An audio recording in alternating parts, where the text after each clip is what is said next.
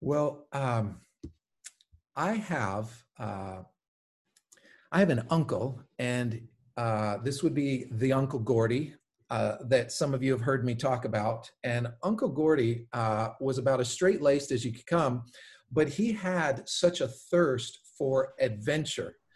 And he was the son of a Danish immigrant. And when they got to the United States, he loved what the world offered. He was born in 1929. And I remember hearing Uncle Gordy's stories. He was never one to step out of line. In fact, he was a teetotaler. He grew up in the church, and every time the church doors were open, but he described these adventures that he would go on, and they're unimaginable to me. So I remember him describing the story that as a teenager, he finished high school, but he wanted to see the United States, but he didn't have any money. His dad was a construction worker, and he ended up becoming a carpenter and then a general contractor. And Uncle Gordy was the one who I worked construction with when I was in college as well. But he began this journey with a cousin to go across the United States, hitchhiking, hitchhiking and jumping in boxcars along moving trains. And when they couldn't get a ride and get to where they needed to be, they would split up because it was always easier to catch a ride with someone else if you were solo than if you were paired up. And so this was obviously before the time. This would have probably been in the mid to late 40s. So they split up, and they're like, let's just meet in this city in like 3 days, and we'll just try and work our way there. Well, he says, I caught a ride on the back of a motorcycle. And so I was just happy to get a ride because he was going in my direction. And when I got to the city, or actually before we got to the city, we got pulled over. And this guy, turns out, he was wanted by the law. And so Uncle Gordy ends up in police custody trying to explain that he doesn't actually know this guy. This seems like something right out of a movie. And he was able to talk his way out of it going, look, I'm just hitchhiking across the country. I'm with my cousin. We got a ride. I don't know this man, whatever he's wanted for. In another adventure, after he finishes seeing the States on hitchhiking and hiking and jumping on trains, he wanted to see the world. And Uncle Gordy became a really profound sailor. But he joined these ships as just a deckhand, cargo ships and whatnot, and he would go around the country. And when he realized that the ship wasn't going to continue in the direction, he would even jump ship. So he would be in places like Tahiti or some far off place. And as the ship is like starting board, he would jump off ship and just figure out another way to keep going because he just wanted to see the world. And I just look at his experience growing up was so profoundly different than my own. Not only my own as someone who loves to travel, someone who loves other cultures, but as a parent, I would never allow my kid to go off and do this. But the reason I set this up is because one of the greatest metaphors we have for faith is the metaphor of journey. And the journey can be profoundly exciting and profoundly heartbreaking. But journey is the greatest metaphor for faith that we have. And here's the thing about journey. It's both an event and a process. It includes highs and lows. It's about, and in some cases, it's about discovering friendship. Other times, it's about building memories. Other times, it's about deepening our faith. Eugene Peterson wrote a book about 20 years ago, and it's a profound book. I love it. And you might be familiar with it, but in the book, and it's called Long Obedience in the Same Direction. And it's a book about Christian spiritual formation. So for those of us who have made Christ Lord of our lives, who began a journey with Christ by saying yes, then you realize, whoa, this is an adventure. He describes that Christians are both disciples and pilgrims. And a disciple, he would describe as one who spends their lives apprenticing under the master rabbi Jesus. And when we think of apprenticing, don't think of it as necessarily a classroom learning like you're taking notes and reading books. Think about it as being tutored under a master craftsman or being under a master artist. Now, this is what a disciple is. Discipleship is how one acquires the skills for faithful living. He would go on to say that a pilgrim suggests that we are people who spend our whole lives going someplace, going to God, on whose path for getting there is the way of Jesus. Now, Eugene Peterson was actually quoting Friedrich Nietzsche. And he said, the essential thing, this is Nietzsche, the essential thing in heaven and earth is that there should be long obedience in the same direction, which is the only way to produce fruit and make one's life worth living. Eugene Peterson picks up on that phrase of what it means to grow Christian faith. And he says, this is really about long obedience in the same direction. Most of us are addicted to quick hits and early returns and sort of impulse living. We love results right away. Well, Eugene Peterson would take a long view of that. And what he did in this book, and I've taught this before, but I was so encouraged when I began reading how he described it, is in Psalms 120 through 134, there's this package of a subset of psalms that are called the Songs of Ascent, or they're also referred to as pilgrim songs. See, we are all on a journey, but this journey didn't begin just in this epoch of time or in our personal lives. The people of God over 2,000 years ago, 2,500 years ago, these were actual songs that the people of God would sing as they made their yearly pilgrimage for 3 annual festivals.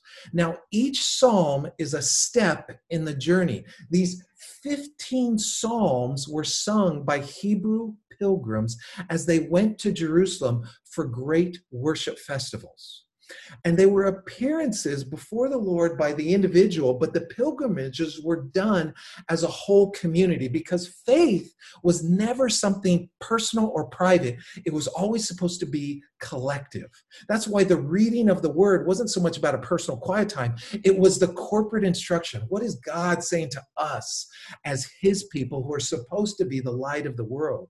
These were times of both great joy and anticipation as they were supposed to meet up with the Lord. Now, I would just simply ask this question. Do you have a destination that you return to every year, perhaps when you were growing up? Do you have that same pilgrimage or that same trip that you as a family would take? Maybe it was the family farm. Maybe it was you grew up and every summer you were going to go to the grandparents' house, or it was going to be returned to some house for Christmas. Maybe it was a summer camp. Maybe it was a mountain cabin. Maybe it was the family ranch or a family reunion. See, I think we have sort of a reference point that most of us are familiar with returning to each year. And this is how it was for the people of God, except it was entirely built on their dedication, their seeking after God in a collective way. And so these kinds of trips were something that they would create with great anticipation. And so in the Psalms, these Psalms of Ascent were part of how they would journey together. And so if you have your Psalms, I want to do a new series called Pilgrim's Progress. And what I'm describing as a fellow pilgrim, as a fellow disciple, as someone who's trying to make our salvation not just about an event we have or a fire we put out, but about a journey we're on together. And there is this really wonderful template out of the Psalms of Ascent. And so over the next several weeks, through our summer weeks, I want to go through each of these Psalms because I think they're really instructive for how we can journey together but with Christ. So this series will feel much more like a Bible study. You're going to want to have your scripture open as I work through this passage. So either open an app or grab your Bible off the shelf, because I want you to see what I'm reading, and I want you to kind of reread, because I've been able to do a little bit of a deep dive through what these passages entail. And here's the other thing I love about Psalms. They're always emotional. Sometimes they're in joyful celebration, and sometimes they're in grief-filled anguish. We live in a time that we don't even understand how draining emotionally quarantine is. We live in a time where people don't know what to do with their anger, so they're destroying things. We don't know what to do in a time of mistrust, and so we accuse any and everyone. The Psalms help us know what to do with God-given emotions. So in Psalm 121, I want to begin there. And the psalmist tells us that God is always watching over the people of God. In this case, God is watching over Israel. And it asks a question that I think is worth every Christian asking every morning. And it's this: where does my help come from? In fact, I could just close in prayer right now and end with the application that, could you just begin every morning when you start brushing your teeth, when you start showering, when you are getting ready and eating breakfast, when you're on your morning commute, as you're logging on, where does my help come from? Where does my help come from? And that's what this passage helps remind us of. Now, in Psalms, it says this, and some of you might be familiar with this. It's a beautiful psalm, and it says, I lift my eyes up to the hills. Where does my help come from? Well, my help comes from the Lord, the maker of heaven and earth. He will not let your foot slip. He who watches over you will not slumber. Indeed, he who watches over Israel will not slumber nor sleep. The Lord watches over you. The Lord is your shade at your right hand. The sun will not harm you by day, nor the moon by night. The Lord will keep you from all harm. He will watch over your life. The Lord will watch over your coming and your going, both now and forevermore. See, picture this. Wherever you're living in rural Israel, you're making a yearly pilgrimage with other people. Not everyone could go, but it would be a huge multitude. You will travel en masse with your people. And the psalmist looks with some anxiety over the hills of Palestine. Now, typically, people would have made the pilgrimage in groups for safety purposes, because you were always vulnerable along the roads. And if you were alone, you were going to be even more vulnerable to thieves and robbers. Now, the hills provided cover for the thieves. Imagine you're taking this journey by foot with your friends, and you're looking around and you're like, I think it's safe, but I feel safer because I'm not alone. But you're singing out this anthem of where does my help come from? And so my question is what if every day we had a song on our heart that said, where does my help come from? Now, the first thing we see in any faith journey, and this is the sort of mandate and the critical importance of a faith community, is there's safety in numbers. Community, intentional, spiritually focused community is 100% needed. Welcome. I'm glad you're here this morning. I need you as much as I think you need us. But as the worshipers would approach Jerusalem, they would see the hillside of these mounds and mountains running all around them. And what they would see is, in ancient times, those hills were used as, quote, high places for altars of pagan deities. And Palestine was overrun with pagan worship, and much of the religion was based on the hilltops. They would set up shrines, and there would be groves of trees that would be planted. There would be sacred prostitutes who provided were also provided, and people were lured to these altars on high places to engage in acts that would somehow sold on the idea it would enhance the fertility of their land, or would make them feel good, or would protect them from evil. But what Psalms 121 says, it says no. It rejects worship of circumstance or of nature. Instead, it looks to the Lord who made heaven and earth, and help comes from the Creator, not the creation. And the Creator is always awake. See, God sees what's happening in our world and in our country today in 2020. And He's not somehow anxious about it, and He's not somehow surprised by it. He sees. Now, Jerusalem was an elevated city. So looking to the mountains is also this notion that I'm looking out for divine help. But there's lots of other things that people are getting help from. And I think as normal people who get busy, discouraged, and distracted, we have to confront or remind ourselves of the altars that you and I seek. Does our help come from the altar of Washington, D.C.? I hope not. But if we get so worked up over getting the right person in office, I think we're missing the Creator's intent. Are we getting our help from the mall or from Amazon or from our materialism to somehow give us enough of a dopamine hit to get us through the day?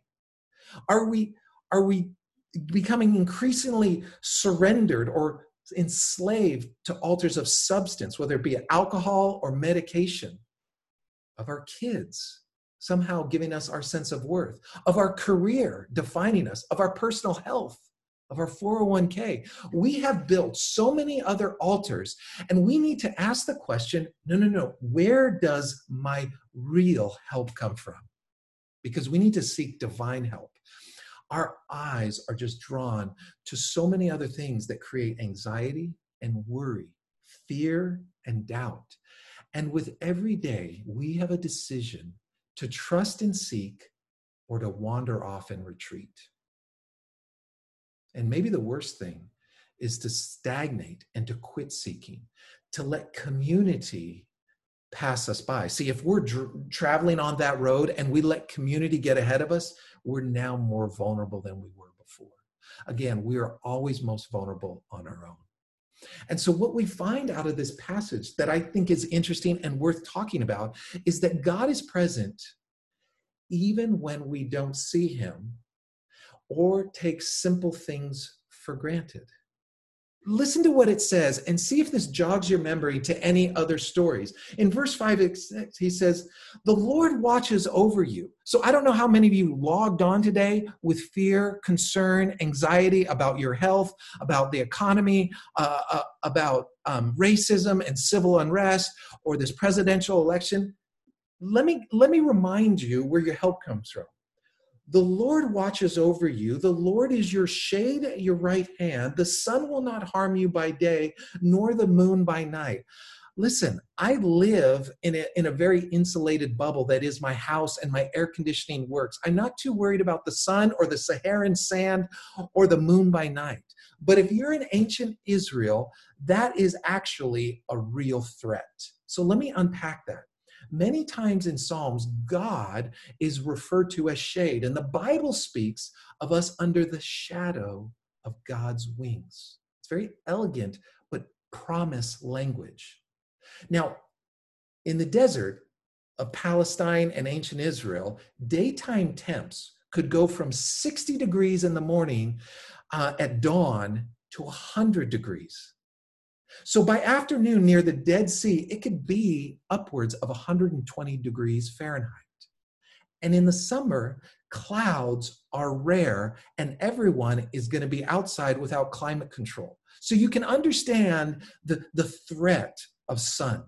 So standing in direct sunshine might feel like your skin is burning, but under a tree, the breeze makes it more comfortable. No duh. Well, they're on a journey towards Jerusalem, and they're having to remind themselves of God's provision. In ancient times, it was thought that just the sun was a source of, quote, the attacks. Now, You could go back to the Israelites leaving Egypt. They had been in slavery. God was delivering them. And how did he provide for them? There was a cloud by day and a pillar of fire by night. And you go, oh, well, that's nice. No, no, no, no. That was more than a party trick. That was a covering and also guidance. There was a cloud that you would stay under and be shielded. God's got this. Well, what do? They complain about not enough to drink, not enough to eat. They even said, we were better as captives enslaved in Egypt. And so here's this mantra again, as they're taking this journey, this pilgrimage to meet in the presence of God. And the pillar of fire by night would have not only provided lamp and light, but warmth. If you've ever been in the desert in the night, it gets freezing. So this is what makes it so significant. And what we find is that God is guiding. God provides. God protects. And they were delivered from all of this, and yet they still complained. And I think the application for us is, even when we don't see God's provision, it doesn't make God less faithful. But we have to take a longer view of who God is and not just look today and right now for our needs and wants, but to rest in the promise that God is and has always been faithful in covenant relationship.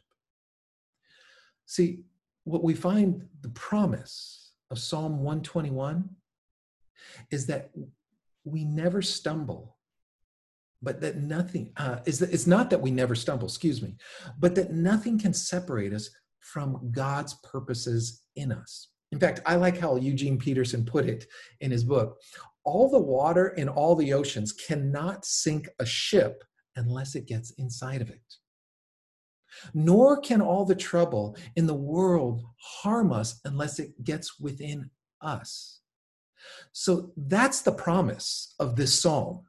God guards you from every evil. The only serious mistake that we can actually make when illness or anxiety threatens us, when conflict disturbs us, or relationships have a sort of discord, is to conclude that God has somehow gotten bored with looking after us. Don't let that level of doubt and fear and antagonism towards the Lord get inside you. Confess it.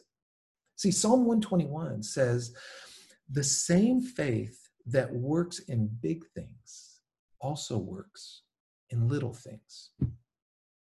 The God of Genesis, who brought light out of darkness, is also the God of this day, who guards you from every evil.